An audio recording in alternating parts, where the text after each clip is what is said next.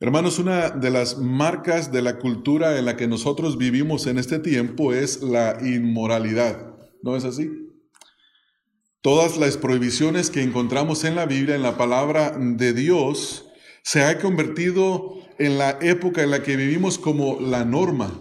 La gente ve la inmoralidad como algo normal. En muchos casos, la inmoralidad es la norma. La inmoralidad no es cuestionada, la inmoralidad es bienvenida, la inmoralidad es celebrada. Y esto lo podemos ver a través de desfiles como el desfile de el orgullo homosexual, que se celebra en San Francisco y que se ha extendido a muchas partes en el mundo. La inmoralidad es el estándar de vida de los no creyentes. En una forma o en otra, ellos apoyan o sostienen o afirman la inmoralidad, ya sea que la practiquen, la celebren o simplemente la ignoren. No les importan las cuestiones de la moralidad. En el tiempo en el que el apóstol Pablo escribió a los Efesios, la cultura de ese tiempo se comportaba igual. Para la gente, practicar la inmoralidad era algo de la cosa de todos los días. Un escritor, un comentarista bíblico, dice que la inmoralidad era tal que muchos niños en ese tiempo fueron abusados por los adultos y así los iniciaban a vivir una vida de inmoralidad. Estos niños eran molestados y maltratados y muchos de ellos terminaban en una prostitución infantil. Y mucha gente no le preocupaba. Esta era la forma en la que vivían en la cultura en los Efesios, y el apóstol Pablo llama a los creyentes ahora, a los que están en Cristo Jesús, a ya no vivir como se vivía anteriormente. Y esta es la porción que nosotros acabamos de leer esta mañana, donde Pablo dice que ya no andéis más como los otros gentiles que andan en la vanidad de su mente. Y en esta porción de la Escritura, el apóstol Pablo describe lo que es la condición del hombre sin Cristo. No que todos los hombres que no están en Cristo hacen lo mismo, pero en una forma o en otra practican este tipo de inmoralidad, o no les importa la inmoralidad, o hacen, como dice el dicho, hacen ojo ciego a la inmoralidad. No quieren cuestionarla, no les importa. Ahora la han aceptado la inmoralidad como un estándar de vida. Y esto, hermanos, ha penetrado aún a la iglesia a tal punto que hay creyentes en la iglesia que han bajado la guardia. Ellos creen que el divorcio ahora es la norma en la iglesia. Ellos creen que Dios permite en la Escritura que una persona pueda ser cristiana y al mismo tiempo pueda vivir una vida de inmoralidad, especialmente en el homosexualismo. Pero aquí en esta porción de la Escritura el apóstol Pablo habla de la condición de los incrédulos y dice que los creyentes, los que están en Cristo ahora, ya no deben de vivir de esa manera. A través de la Escritura tenemos prohibiciones semejantes. Por ejemplo, vayan conmigo al libro de Levítico. El pueblo de Dios recién liberado de la esclavitud de Egipto, ahora Dios les manda a ellos que no se mezclen con los pueblos paganos, que no aprendan las costumbres de los pueblos paganos. Y si van a Levítico capítulo número 18, en el versículo número 3, noten las palabras, dice: no haréis como hacen en la tierra de Egipto, en la cual morasteis, ni haréis como hacen en la tierra de Canaán, a la cual yo os conduzco, ni andaréis en sus estatutos. En los versículos número 24 al versículo número 30, dice ahí mismo en este capítulo 18, en ninguna de estas cosas os amancillaréis, pues en todas estas cosas se han corrompido las naciones que yo he hecho de delante de vosotros, y la tierra fue contaminada, y yo visité su maldad sobre ella, y la tierra vomitó sus moradores. Guardad pues vosotros mis estatutos y mis ordenanzas, y no hagáis ninguna de estas abominaciones, ni el natural, ni el extranjero que mora entre vosotros. Porque todas estas abominaciones hicieron los hombres de aquella tierra que fueron antes de vosotros, y la tierra fue contaminada. No sea que la tierra os vomite por haberla contaminado, como vomitó a la nación que la habitó antes de vosotros. Porque cualquiera que hiciere alguna de estas cosas, de estas abominaciones, las personas que hicieren serán cortadas de este pueblo. Guardad pues mi ordenanza, no haciendo las costumbres abominables que practicaron antes de vosotros, y no os contaminéis en ellas, yo Jehová vuestro Dios. En el capítulo número 20, en el versículo número 23 al versículo número 24, siguen las prohibiciones, donde dice la Escritura, en Levítico capítulo número 20, versículo 23 al 24, y no andaréis en las prácticas de las naciones que yo echaré de delante de vosotros, porque ellos hicieron todas estas cosas y los tuve en abominación. Pero a vosotros os he dicho, vosotros poseeréis la tierra de ellos, y yo os la daré para que la poseáis por heredad, tierra que fluye leche y miel, yo Jehová vuestro Dios, que os he apartado de los pueblos. El mismo principio lo encontramos aquí en Efesios capítulo número 4, versículo 17 al 19, donde Pablo ahora manda a los creyentes a que no vivan como viven los incrédulos, o más bien dicho, que ya no se comporten como antes solían comportarse. Y en esos versículos 17 al 19 encontramos nosotros 4 marcas o 4 características de una persona que no está en Cristo, de una persona natural, una persona que no ha recibido la regeneración de su corazón, que no ha nacido de nuevo.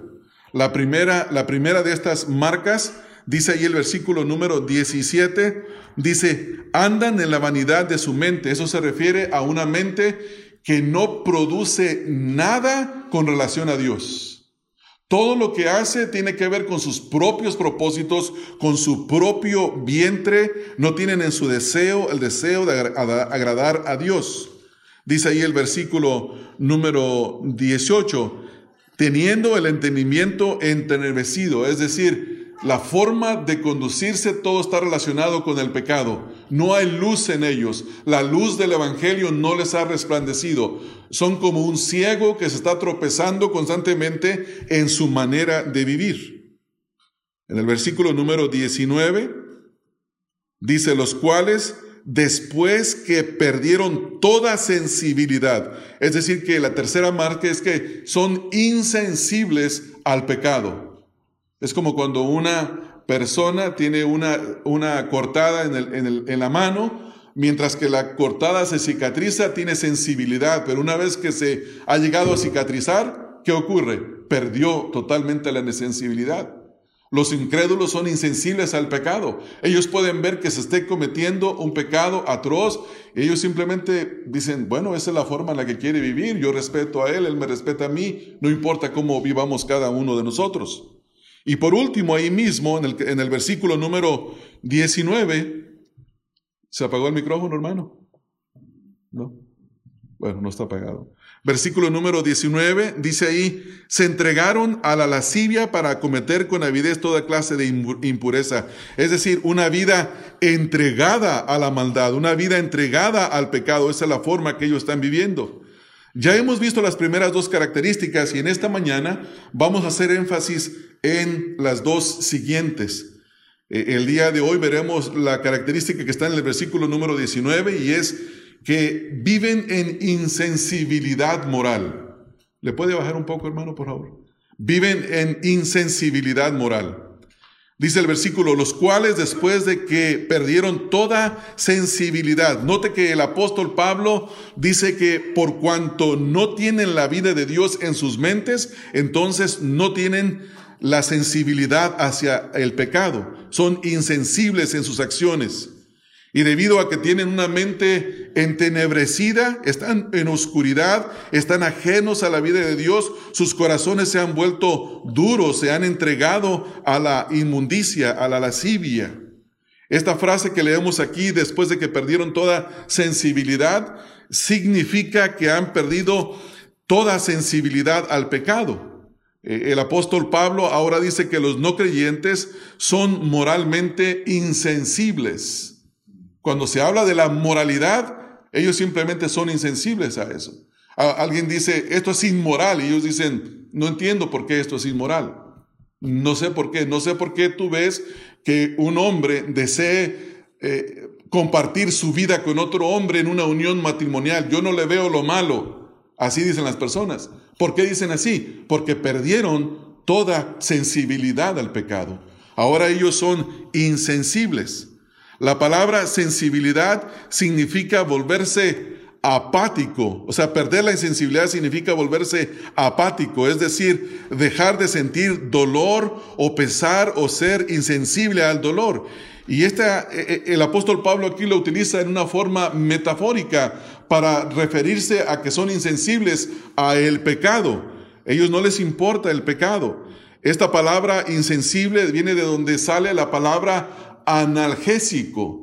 Y ustedes conocen lo que es un analgésico. Cuando uno tiene un dolor de cabeza y se toma un analgésico, no se le quita el dolor de cabeza.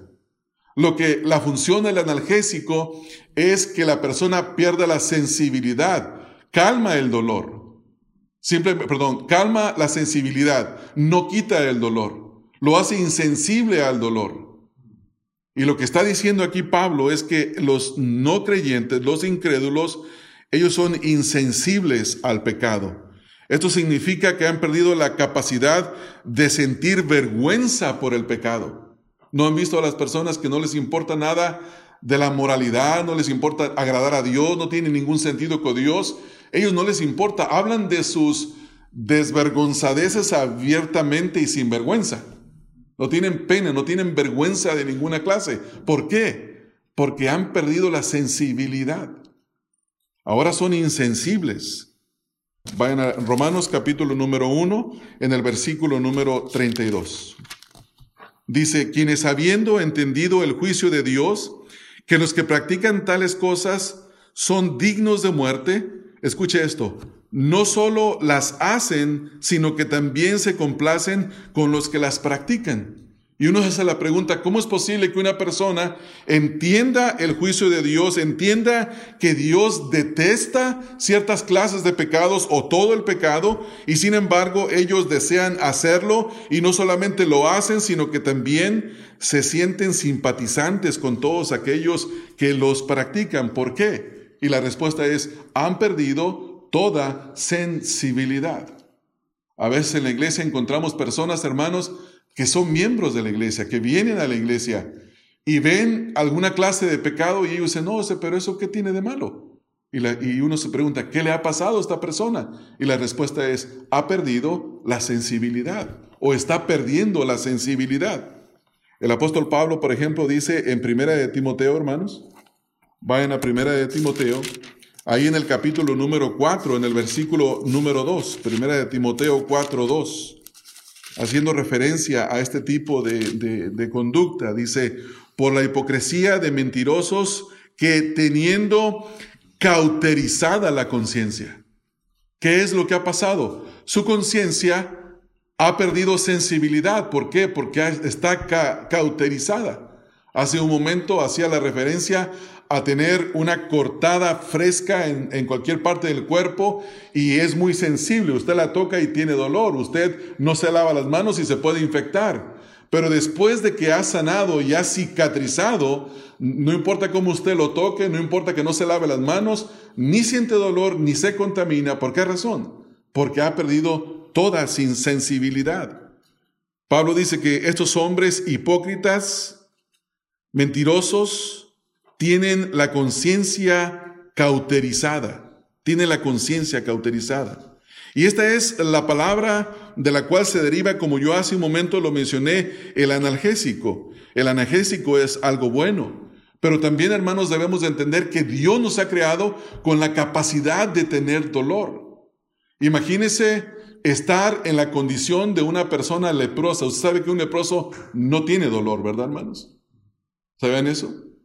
Un leproso no tiene dolor. Un leproso puede poner su mano en el fuego, se le consume la mano, se daña a sí mismo, pero ha perdido la sensibilidad al dolor. Imagínese que usted tiene un cuerpo que no experimenta dolor.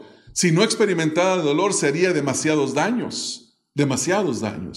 Cuando un órgano está mal, inmediatamente tiene dolor. Cuando tiene dolor, usted va inmediatamente al médico. El médico lo examina, le da un diagnóstico y le da una receta. Lo que le da, no se dice receta, se dice, ¿cómo se le llama, hermanos? ¿Cómo dijo? Tiene un nombre la receta. La receta es un nombre común, pero gracias, hermanos que saben español. Le da una prescripción y ¿qué es lo que pasa? Va inmediatamente y la surte a la farmacia. En la farmacia viene, recibe las indicaciones y tiene que tomarla tal y como el doctor le indicó. Entonces nos damos cuenta de que el dolor es bueno, ¿no es así? Tener dolor es bueno. Por eso un creyente debe de tener sensibilidad, porque cuando tiene sensibilidad hacia el pecado se aparta de él. Pero en el momento que lo pierde, ¿qué es lo que ocurre? Se va hacia él. Lo tolera, lo practica, lo hace. Gracias a Dios por la sensibilidad que hemos recibido. Gracias a Dios por la sensibilidad que ha sido avivada por el Espíritu Santo. Que en el momento de que nuestro corazón fue regenerado, ahora nos volvimos sensibles a las cosas de Dios. Lo que antes amábamos, ahora lo aborrecemos. Lo que antes aborrecíamos, ahora lo amamos. Ahora somos sensibles a las cosas de Dios. Muchos teníamos un vocabulario vergonzoso, actitudes vergonzosas, insensibles. Pero en el momento que el Espíritu de Dios nos regeneró, vino a habitar en nuestras vidas, algo totalmente ocurrió que nos hicimos sensibles al pecado. Por eso Pablo ahora dice, ya no anden más como los otros gentiles. ¿Cómo andan ellos? Ellos andan con una mente insensible. Versículo número 19. Los cuales después de que perdieron toda sensibilidad, no algo de sensibilidad, la perdieron toda absolutamente. ¿Por qué la perdieron? No es que la dejaron en un lugar y dijeron, ¿dónde dejé la sensibilidad?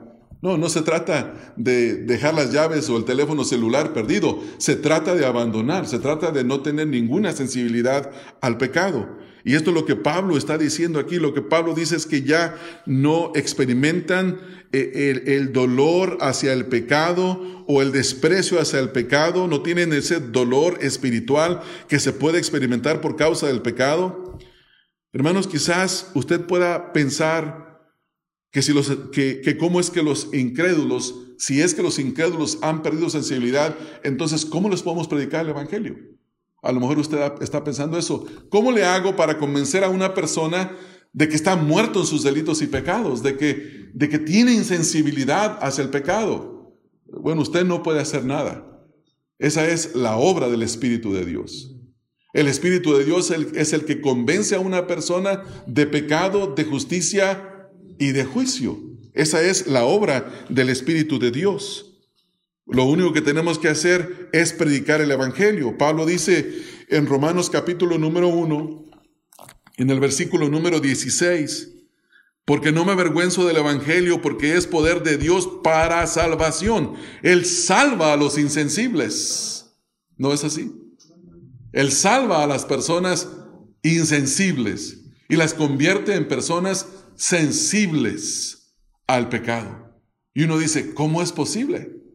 ¿Cómo es posible que eso ocurra? Bueno, eso es posible a través del poder de Dios. Lo que es imposible para los hombres es posible para Dios. Dice el versículo aquí, al judío primeramente y también al griego, porque en el Evangelio la justicia de Dios se revela por fe y para fe, como está escrito, mas el justo por la fe vivirá. Hermanos, el poder de Dios es el Evangelio de nuestro Señor Jesucristo. Este fue el poder que nos transfirió a nosotros de las tinieblas a la luz admirable. Es el Evangelio que nos transfirió de vivir en muerte, en oscuridad, ahora a ser sensibles.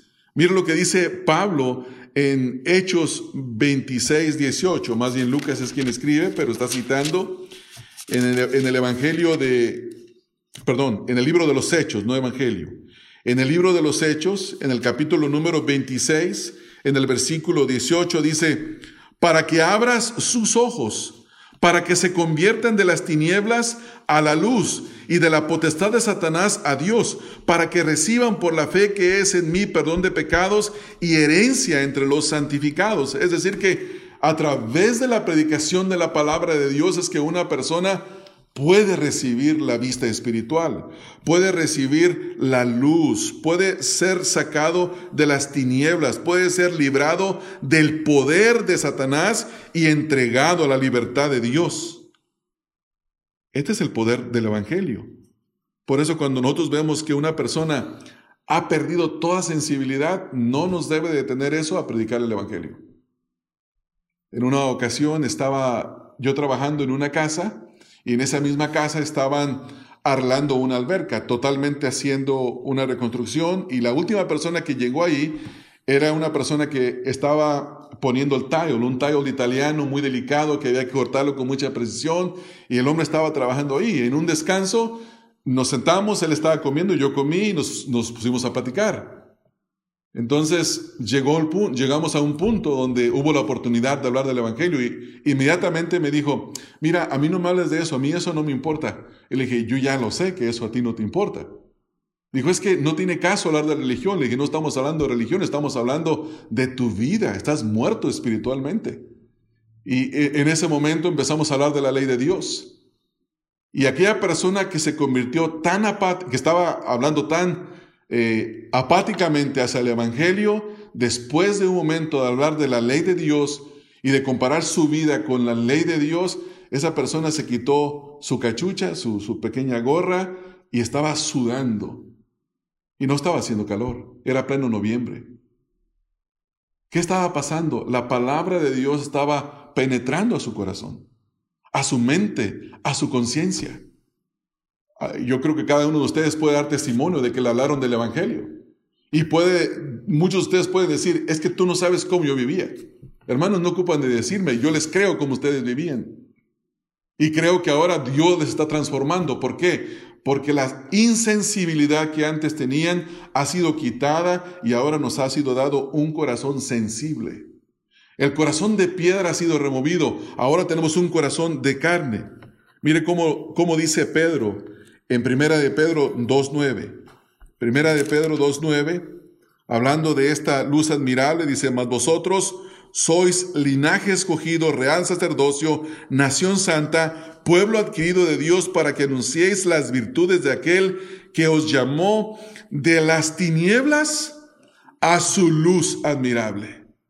A su luz admirable. Dios nos sacó de esto, hermanos. Entonces debemos de recordar siempre desde dónde Dios nos ha rescatado para mantenernos agradecidos y fomentar la obediencia a nuestro Dios, Mira lo que dice el Evangelio de Juan. En el Evangelio de Juan, vayan conmigo, hermanos, al capítulo número 14. Evangelio de Juan, capítulo 14, en el versículo número 15, dice lo siguiente: si me amáis, guardad mis mandamientos. ¿Cómo podemos desear amar los mandamientos de Dios si somos insensibles? No se puede. Pero si está la sensibilidad espiritual, deseamos amar los mandamientos de Dios. Versículo 21, ahí mismo. El que tiene mis mandamientos y los guarda, este es el que me ama. Y el que me ama será amado por mi Padre, y yo le amaré y me manifestaré a él. ¿Cómo podemos amar los mandamientos de Dios? Solamente teniendo sensibilidad. Esta sensibilidad que da el Espíritu de Dios. Versículo 23. Respondió Jesús y le dijo: el que me ama, mi palabra guardará, y mi Padre le amará, y vendremos a él y haremos morada con él. Esta obediencia se puede cultivar únicamente, hermanos, cuando se mantiene la sensibilidad espiritual. Y la manera de mantener esa sensibilidad espiritual es apegándonos a la Escritura, es estando cada día más cerca de la Escritura. Yo les quiero dar una exhortación, una amonestación en esta mañana, hermanos. Guárdense de escuchar noticias crudas, de ese tipo de noticias que presentan en la televisión, donde se habla de la inmoralidad, aunque sea un caso que usted dice, no, es que es una noticia que la estamos siguiendo. Guarde su corazón de todas estas cosas. Libre su corazón, no le hace ningún provecho, no le hace ningún beneficio. Piense en aquello que es agradable al Señor, aquello que es bueno, aquello que tiene buen nombre, aquello que tiene buena reputación. ¿Por qué? Porque está llamado a cultivar la sensibilidad, no la insensibilidad. ¿No es así? ¿Ustedes saben cómo actúa un policía, hermanos? Un policía, después de una carrera de 20, 25 años en la policía, ha perdido toda la sensibilidad a las cuestiones del crimen. No le asusta nada, hermanos. ¿Saben por qué? Ya lo vio todo. Y si nosotros somos llamados a no ser insensibles, sino a ser sensibles, tenemos que cultivar la sensibilidad a través de la palabra de Dios. Únicamente la palabra de Dios nos puede presentar algo de una manera propia y por esa razón tenemos que ir ahí. Vayan conmigo a Filipenses 2:3, hermanos. Aquí en este pasaje, Pablo dice que es el Espíritu de Dios, el que nos hace a nosotros cultivar esta sensibilidad. Ahí después de Efesios, en Filipenses capítulo número 2, en el versículo número 13, dice, porque Dios es el que en vosotros produce así el querer como el hacer por su buena voluntad. Y esa buena voluntad Dios las produce cuando leemos la Escritura. Al leer la Escritura, Dios nos habla, Dios produce esa sensibilidad que cada uno de nosotros debe de tener. Pablo dice ahí en Efesios más adelante que hay cosas que los gentiles hacen que ni siquiera se deben de mencionar entre nosotros. Ni siquiera se deben de mencionar entre nosotros. Hay ocasiones en las que uno escucha a creyentes con conversaciones de, oye, ¿supiste lo que hizo fulano de tal? Hablando de un hombre, mujer pecadora en el mundo. ¿Supiste qué hizo? ¿Cómo lo hizo? ¿Por qué lo hizo? ¿Con quién lo hizo? Hermanos, nosotros no tenemos ningún negocio en hablar de esas cosas. Ni siquiera se debe de mencionar entre nosotros.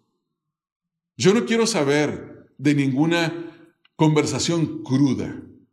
En México hay una revista que se llama La Alarma. Yo no sé si ustedes saben, ya les dio risa a los que la conocen. Todavía existe, Lupe. Es una revista gráfica. Hay otra revista que se llama La Prensa Gráfica. Se lo están advirtiendo. Usted va a abrir esos periódicos, las noticias son crudas, las imágenes son peor. Y la gente puede estar tomándose una Coca-Cola y unas papitas y leyendo y viendo las fotografías. Ya no les importa nada. ¿Por qué una persona puede comer y leer esas noticias? Porque ha perdido toda sensibilidad. No seamos como ese tipo de personas. Tengamos la sensibilidad que la Escritura requiere de los creyentes. Entonces aquí Pablo amonesta a que no andemos ya más como ellos que andan con una vida insensible, perdieron toda insensibilidad. Y en segundo lugar, Pablo dice que no vivamos vidas de perdición como ellos viven. Ahí mismo en el versículo 19 dice, se entregaron a la lascivia para cometer con avidez toda clase de impureza. Noten ahí, hermanos, que ellos no son víctimas. Ellos voluntariamente se entregaron. Se dieron a sí mismos. Les gustó hacerlo. Y por eso dice aquí, se entregaron. ¿A dónde se entregaron? A la lascivia. La lascivia, hermanos, tiene que ver con hechos sucios y vergonzosos que están relacionados con la inmoralidad. Y lo dice, para cometer con avidez. Esta palabra avidez, si usted tiene una Biblia en inglés, va a hablar de codicia. Es la palabra que tiene que ver con codicia, con un deseo desenfrenado de enriquecerse, de tener más. Y luego dice ahí, cometer con avidez. ¿Qué más dice, hermanos? Toda clase ¿de qué? De impureza. Esto es terrible. Esto es terrible. Usted va a un hospital y en los hospitales hay una sección especial donde se depositan todas las cosas que son impuras y pueden contaminar grandemente a una persona. No viene el que recoge la basura afuera en su casa, viene un equipo especial con un uniforme, un traje especial para poner en contenedores especiales porque ahí hay cosas impuras. Hay segregación de desechos físicos, hay gasas, vendas llenas de sangre, hay agujas que han sido utilizadas para inyectar a personas que están contaminados. Toda esa clase de impurezas tiene que ver con el pecado. Obviamente una es metafórica y la otra es física, pero aquí Pablo dice, se entregaron a la lascivia para cometer con avidez toda clase de impureza. Ahora aquí Pablo está diciendo que los incrédulos son depravados en su comportamiento. Esa es la única forma en la que se puede describir el comportamiento de ellos. Es un comportamiento depravado. Y a medida que ellos se entregan voluntariamente a la sensualidad, al libertinaje, pierden cada vez más la moderación moral. Ya no existe la moderación moral en ellos, especialmente en el área de los pecados sexuales. La impureza es inseparable de la codicia, hermanos. Ustedes saben que el negocio más grande en los Estados Unidos es la explotación sexual. Hay más páginas de internet que cualquier otra página, hermanos. Hay más billones de dólares en la ganancia de todo lo que tiene que ver con la inmoralidad. Sea internet, sean cosas gráficas en revistas, sean cosas escritas, sean programas de radio, de televisión. Todo esto produce más ganancias que cualquier otra cosa. ¿Por qué? Porque la inmoralidad y la codicia siempre van juntas. La una va con la mano de la otra, caminan juntas. Y Pablo aquí dice que ellos se entregaron, y esto significa que lo hicieron voluntariamente, se entregaron, se rindieron a las prácticas pecaminosas de la inmoralidad. Ellos se entregaron también a la lascivia. Esto tiene que ver con la indulgencia en los placeres sexuales que son restringidos, pero ellos no tienen restricción. Ellos hacen, ellos practican, ellos no pierden absolutamente nada. Mire cómo utiliza la Escritura esta palabra. El apóstol Pablo, en 1 de Pedro 4.3, vayan conmigo, hermanos, a 1 de Pedro 4.3, dice que esta conducta es la que agrada a los gentiles. Esta es la conducta que agrada a los gentiles. En 1 de Pedro capítulo número 4, versículo número 3 dice, baste ya el tiempo pasado para haber hecho lo que agrada a los gentiles. Y la pregunta es, ¿qué agrada a los gentiles? Dice, andando en las lascivias, concupiscencias, embriagueces, orgías, disipación y abominables idolatrías. Esto es lo que agrada a los gentiles. Por eso es que se entregaron voluntariamente, porque esto es lo que a ellos les gusta, lo que a ellos les agrada. En 2 de Pedro capítulo número 2, en el versículo número 7, 2 de Pedro 2:7, Pedro usa la misma palabra, pero dice que es una conducta nefasta. En lugar de utilizar la palabra lascivia, dice nefasta. Es para identificar la clase de la conducta. Y dice aquí en el capítulo número 2, versículo número 7, y libró al justo Lot, abrumado por la nefanda conducta de los malvados. Es decir, que la característica de los ciudadanos de Sodoma y de Gomorra era una conducta lasciviosa. Y esto lo encontramos cuando Dios visita, los ángeles visitan Lot, hermanos. Entonces dice, queremos conocerlos. ¿Querían saber sus nombres? ¿Querían ver su cuerpo, su rostro físico? No, querían abusarlos físicamente. Y dice la Escritura que estaban dando tan fuerte que Lot les ofrece sus hijas. No entiendo esa razón, no entiendo eso. ¿Qué le está haciendo? Pero ofrece sus hijas, doncellas, y ellos dicen, no, queremos a esos hombres. Y le dan a la puerta a querer tumbarla, y Dios los cega a todos. Les da ceguera desde el más pequeño hasta el más viejo. Es decir, que todos tenían una conducta, y Pedro dice, es una conducta nefasta, lasciviosa, vergonzosa. Judas Judas no tiene capítulos, ¿verdad? Judas tiene un solo capítulo.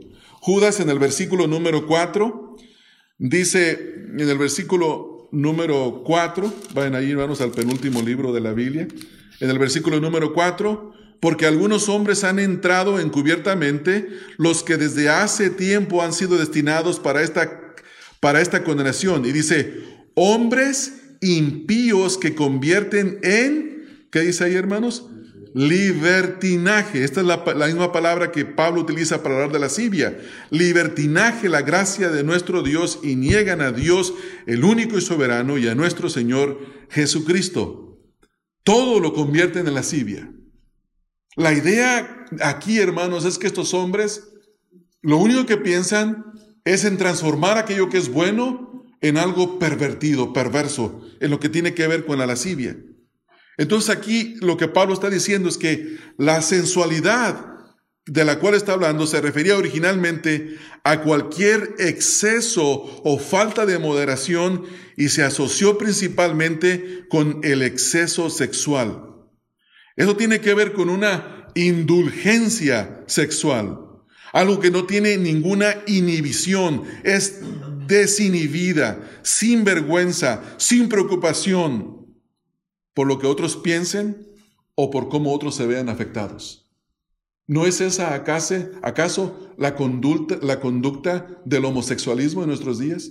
Del lesbianismo, de todo lo LGBTG+, y todo lo que ellos quieran poner. Ellos no les importa cómo usted se sienta, a ellos no les importa. Ellos solamente les interesa su propia inmundicia. Ellos no tienen, dicen ellos, yo no tengo inhibición, no tengo inhibiciones. La inhibición es tener inhibición es bueno. Ellos no tienen vergüenza, no tienen preocupación. No les importa qué piense Dios, no les importa qué piense usted. ¿Por qué? Porque su conducta es nefasta, es libertina, es lasciviosa. Como creyentes, somos llamados a no vivir de esa manera. Esta sensualidad se usó siempre por completo y habla de la inmoralidad sexual, especialmente de la lascivia inmodesta y la lascivia audaz. Se refiere al tipo de libertinaje sensual, al abandono que caracteriza a la gran parte de la sociedad moderna y que a menudo se muestra como una insignia de distinción. El apóstol Pedro escribe en 2 de Pedro 2, 10 al 12, y básicamente los describe. En el capítulo número 2, en el versículo 2 de Pedro 2, 10 al 12, vean ahí conmigo, hermanos. Dice, y mayormente aquellos que siguiendo la carne andan en concupiscencia, en inmundicia, y desprecian el señorío, atrevidos contumaces, no temen decir mal de las potestades superiores, mientras que los ángeles que son mayores en fuerza, en potencia, en prominencia, no pronunciaron juicio de maldición contra ellas delante del Señor. Pero estos, hablando mal de las cosas que no entienden, como animales irracionales, nacidos para presa y destrucción, perecerán en su propia perdición. Esta perdición está marcada por la inmoralidad, por la lascivia. Ahora Pablo, noten que de regreso vuelve aquí en Efesios 6, y está la palabra que les mencioné hace un momento, hermanos, donde dice, por la ignorancia, versículo 19, para cometer con avidez. No entiendo, esta palabra avidez no tiene mucha relación el día de hoy con la codicia. Quizás en el pasado esa era la forma, la semántica, así se utilizaba, pero en el día de hoy no. Pero eso tiene que ver con el deseo de hacerse rico. Aquí la codicia, hermanos, habla literalmente de la avaricia y significa el deseo de tener más. Ustedes conocen el famoso chiste de Rockefeller, ¿verdad? Los famosos ricos de Nueva York, que le preguntan, señor Rockefeller, ¿cuánto es suficiente? Y él dijo, un poquito más, un poquito más. Y la codicia se puede definir de esa manera, como un poco más, y nunca llega a ningún fin. Es un fuerte deseo de adquirir más y más posesiones materiales, especialmente lo que está prohibido.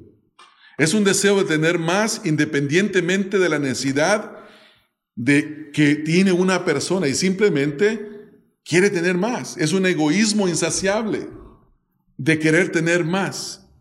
Aquí en resumen la codicia de la que Pablo está hablando es la codicia insaciable que consume la ambición. es aquella que se utiliza para darle rienda suelta a todo lo que tiene que ver con la inmoralidad. Aquí es donde la imagen de Dios en el hombre viene y se ha destruido por completo. Y los hombres llegan a tener comportamientos animalescos en lugar de tener un comportamiento de una persona que conoce a Dios. El apóstol Pablo dice en 1 de Timoteo, capítulo número 6, en el versículo número 10, hablando de la codicia, del amor al dinero, dice, porque raíz de todos los males es el amor al dinero, el cual codiciando algunos se extraviaron de la fe y fueron traspasados por muchos dolores. En Lucas capítulo número 16, en el versículo número 14, vayan conmigo hermanos allá, Lucas 16, 14.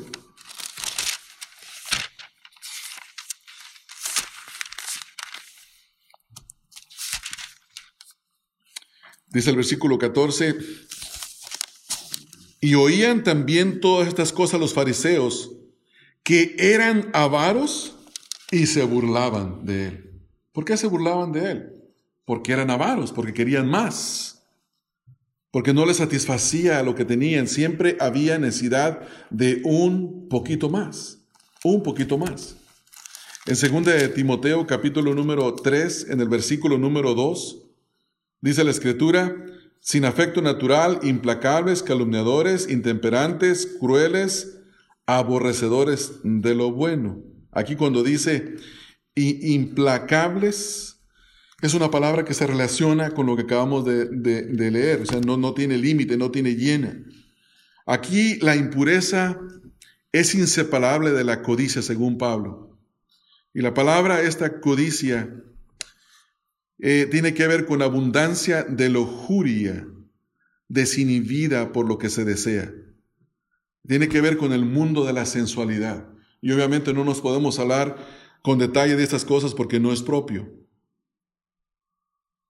En 2 de Pedro, capítulo número 2, en el versículo número 3, hermanos, vamos a leerlo. 2 de Pedro, capítulo número 2, en el versículo número 3, dice Pedro, y por avaricia harán mercadería de vosotros con palabras fingidas.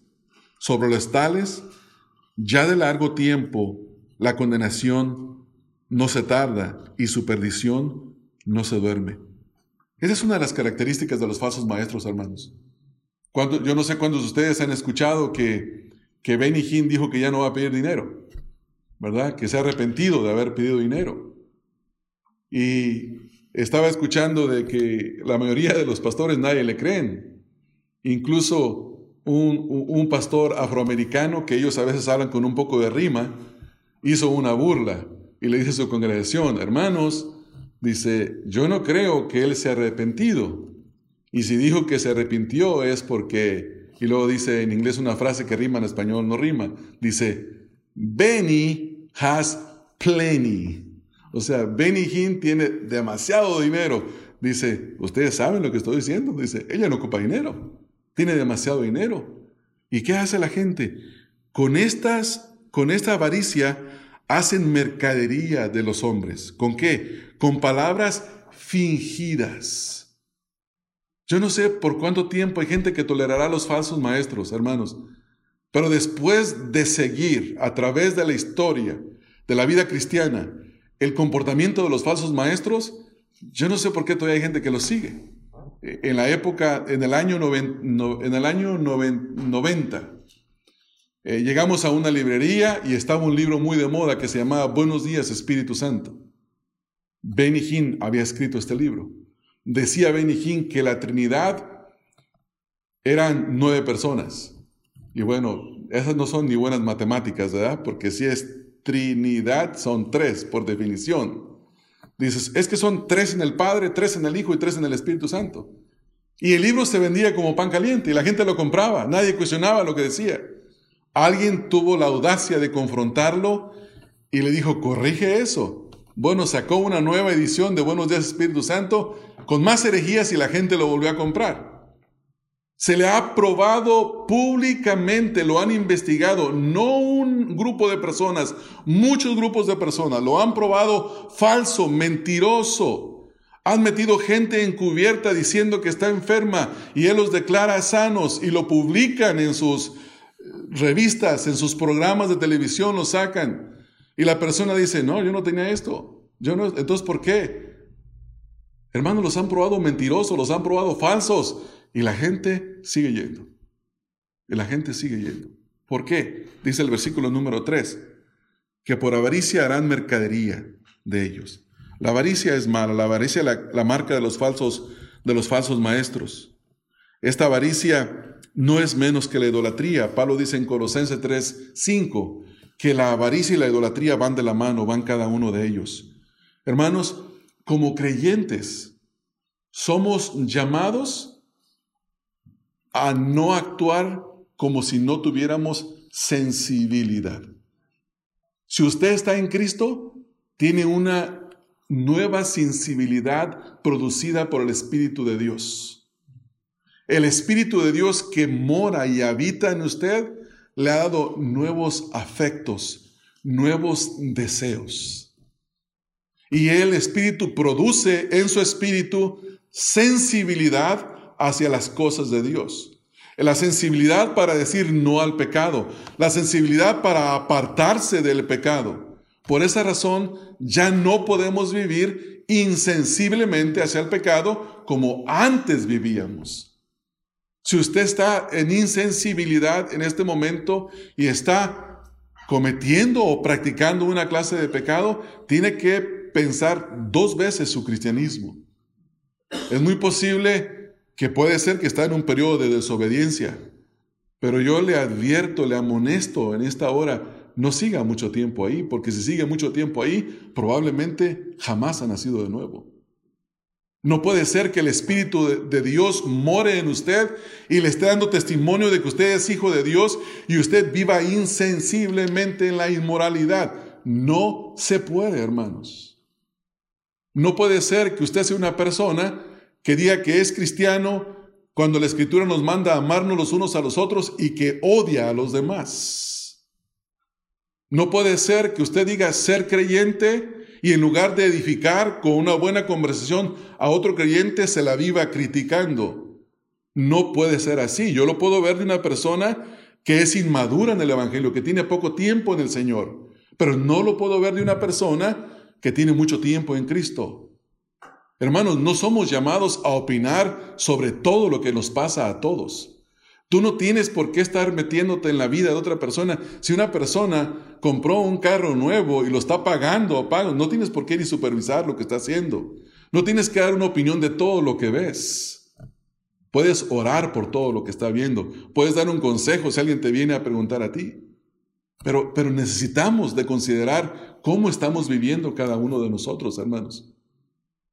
¿Cómo estamos tratando a nuestras esposas? ¿Cómo nuestras esposas nos tratan a nosotros? ¿Cómo nuestros hijos nos tratan a nosotros? ¿Cómo tratamos a nuestros hijos? ¿Cómo estamos viviendo? No podemos vivir como vivíamos antes, hermanos. No debe de ser así, no es así. ¿Por qué razón? Mire lo que dice el versículo. Este es el argumento de Pablo, al cual vamos a entrar en unos días. Versículo 20. Mas vosotros no habéis aprendido así a Cristo. Un cristiano aprendió a Cristo. No es que aprendió del modelo de Cristo, sino que aprendió a Cristo. Pablo presenta a Cristo aquí como la materia del cristianismo. Si en verdad le habéis oído, ahora Cristo se convierte en el maestro. Y habéis sido por él enseñados. Cristo es el maestro. Conforme a la verdad que está en Jesús. La verdad que aprendemos está en Jesús. Entonces, una persona que ha nacido de nuevo, todas las cosas son ahora pasadas, pero ahora hay una serie de cosas nuevas. Y en esa novedad de vida, todo ha cambiado. Debemos de abandonar, hermanos, nuestros antiguos caminos. Es tiempo de hacer lo que dice el libro de Lamentaciones. Dice, examinemos nuestros caminos y busquemos agradar al Señor. Este es el llamado en este versículo. Esto pues digo y requiero en el Señor. Pablo no es ambiguo, hermanos. Pablo no es un predicador debilucho. Pablo no es una persona que se le está pagando para que dé una palabra motivacional. Pablo dice, él está hablando de parte de Dios y le está hablando a gente en quien mora el Espíritu de Dios. Y dice, esto pues digo y requiero en el Señor que ya no andéis más como los otros gentiles. Ya no, hermanos, ya no. Pedro dice en un versículo que leímos, basta ya la vida pasada. Y luego menciona la forma en la que vivíamos. Ya no debemos de vivir así. Hermanos, ¿no se cansó de ser una persona mentirosa, inmoral, desleal, pervertida? Estoy hablando de quienes practicaron ese tipo de pecados, que sus pecados eran otros, pero ¿no se le hizo ya bueno? ¿No se le hizo ya bueno como que arruinó su reputación antes de ser cristiano por demasiado tiempo, como para que ahora siendo cristiano seguir viviendo igual? No, hermanos. Ahora somos llamados a una nueva clase de vida. Dice, si ustedes siguen leyendo lo que dice acá más adelante, hermanos, versículo número 25, dice, por lo cual, desechando la mentira, hablad cada uno con su prójimo, porque somos miembros los unos de los otros. Airaos, pero no pequéis, no se ponga el sol sobre vuestro enojo, ni deis lugar al diablo. El que hurtaba, ya no hurte más, sino trabaje haciendo con sus manos lo que es bueno, para que tenga con qué compartir con el que padece necesidad. Ninguna palabra corrompida salga de vuestra boca, sino la que sea buena para la necesaria edificación, a fin de dar gracia a los oyentes. ¿Se dan cuenta? Y en el versículo número 1 del capítulo 5 dice, sed pues imitadores de Dios como hijos amados, y andad en amor como también Cristo nos amó y se entregó a sí mismo por nosotros, ofrenda y sacrificio a Dios en olor fragante. El cristianismo llama a la transformación. Una persona que está en Cristo no adoptó una religión, no se cambió de una religión a otra. Una persona que está en Cristo, que es un verdadero cristiano, sufrió una transformación. Pasó de muerte a vida. Ahora experimenta la vida de Dios en él, en ella. Y como consecuencia abandona la vida vieja y comienza a caminar en una vida nueva. Ese es el llamado, hermanos. Ahora obviamente no estamos hablando de una persona que vive perfectamente. No estamos hablando de una persona. Pero sí de una persona que va progresando en la vida cristiana. Una persona que ya no es conocida por lo que hacía antes. Una persona que cuando quiera que llegue a otro lugar, es tal su influencia en su carácter que las personas le prohíben a otros, no digas esto, no te comportes así, porque aquí está esta persona. Cuando han llegado a probar que usted realmente es un creyente, hay una influencia, aunque no se conviertan, aunque no digan cualquier cosa, no le faltan el respeto porque usted no es un hipócrita. No profesa con su boca una cosa y hace con sus hechos otra. Esto es el llamado que hace Pablo, hermanos. Este es el llamado que Pablo le hace a usted. Este es el llamado que Pablo me hace a mí. Es el llamado que Dios nos está haciendo hoy como congregación. Esto no es como el chiste aquel del Señor que decía, pastor, qué buen mensaje, ojalá que los hermanos hayan puesto atención. Y así era cada mensaje, hasta que dice que el pastor un día dijo, hermanos, el culto se cambia, ya no es el miércoles, ahora va a ser el martes. Y solo llega el hermano y el pastor. Y el pastor empieza a predicarles al hermano. Y dice que el hermano se acaba el servicio y viene con el pastor y dice, pastor, qué buen mensaje, lástima que no vinieron los hermanos. Parece que el mensaje no le hacía efecto a él. Y así hay algunos de ustedes, hermanos, que yo me doy cuenta que estoy predicando y seguramente que están pensando en quién está mal. No, hermanos, el mensaje no es para el otro. La palabra de Dios es viva y eficaz, hermanos. La palabra de Dios no es si tú le abres el corazón a Cristo. La palabra de Dios te va a penetrar para bien o te va a penetrar para juicio. La palabra de Dios no es cualquier cosa, hermanos. Los puritanos decían que la palabra de Dios era como un león. Dice, quítale la cadena y suéltalo, nadie lo puede detener. La palabra de Dios hace su efecto. Hace el efecto en el corazón de las personas, de las vidas. Si así no fuera, no estuviéramos haciendo esto ahorita, hermanos. Pero creemos en el poder de la palabra que transforma la mente y el corazón. Hermanos, hemos sido llamados a través de esta porción de la Escritura que vamos de leer, como dice el versículo 17, ya no andar más como andábamos antes. Ya no debemos de andar más como andábamos antes. Eres la clase de persona que llega a con los antiguos amigos y ya saben que eres cristiano y te conocen por años que eres cristiano, pero todavía te ofrecen la cerveza, te ofrecen el cigarro, hablan de cosas inmorales delante de ti, no se refrenan. Bueno, si no lo hacen eso, tienes que separarte de ahí. O tienes que tener tal influencia por tu testimonio que ellos no hagan esas cosas. Así tiene que ser, hermanos. Pero se logra teniendo un buen testimonio, abandonando la vida vieja por completo y abrazando la vida nueva a la que somos llamados a través de la Escritura en esta mañana. Cada persona es llamada a esa transformación. Cada uno de ustedes, cada uno de nosotros. Y en el Señor esperamos únicamente, hermanos. Amén. Vamos a orar entonces. Padre, tu palabra dice que la palabra de Dios es viva y eficaz. Y es como una espada de 2 filos que penetra. Y penetra hasta las partes más profundas de nuestro ser. No hay un solo lugar, no hay un solo espacio en el que tu palabra no penetre. Y sabemos, Señor, que tu palabra nos ha exhortado a nosotros en esta mañana. Tú nos has hablado hoy diciéndonos que ya no vivamos como antes vivíamos, porque ahora estamos en Cristo. Las cosas viejas pasaron, todas han sido hechas nuevas. Tú nos has dado un corazón sensible, un corazón que ama lo bueno, que ama la justicia, que ama la bondad, que aborrece la injusticia y mucho más el pecado. Señor, yo ruego por cada uno de nosotros que esta semana nos acerquemos más a ti a través de la lectura de la palabra y de la oración para confesar, Señor, nuestro pecado, para suplicar, Señor, que nos des tu gracia para vivir de la forma en la que a ti te agrada, para que nuestra forma de vida ya no sea más como antes vivíamos, para que nuestro testimonio pueda ser observado por aquellos que no te conocen y puedan darse cuenta que el Evangelio transforma.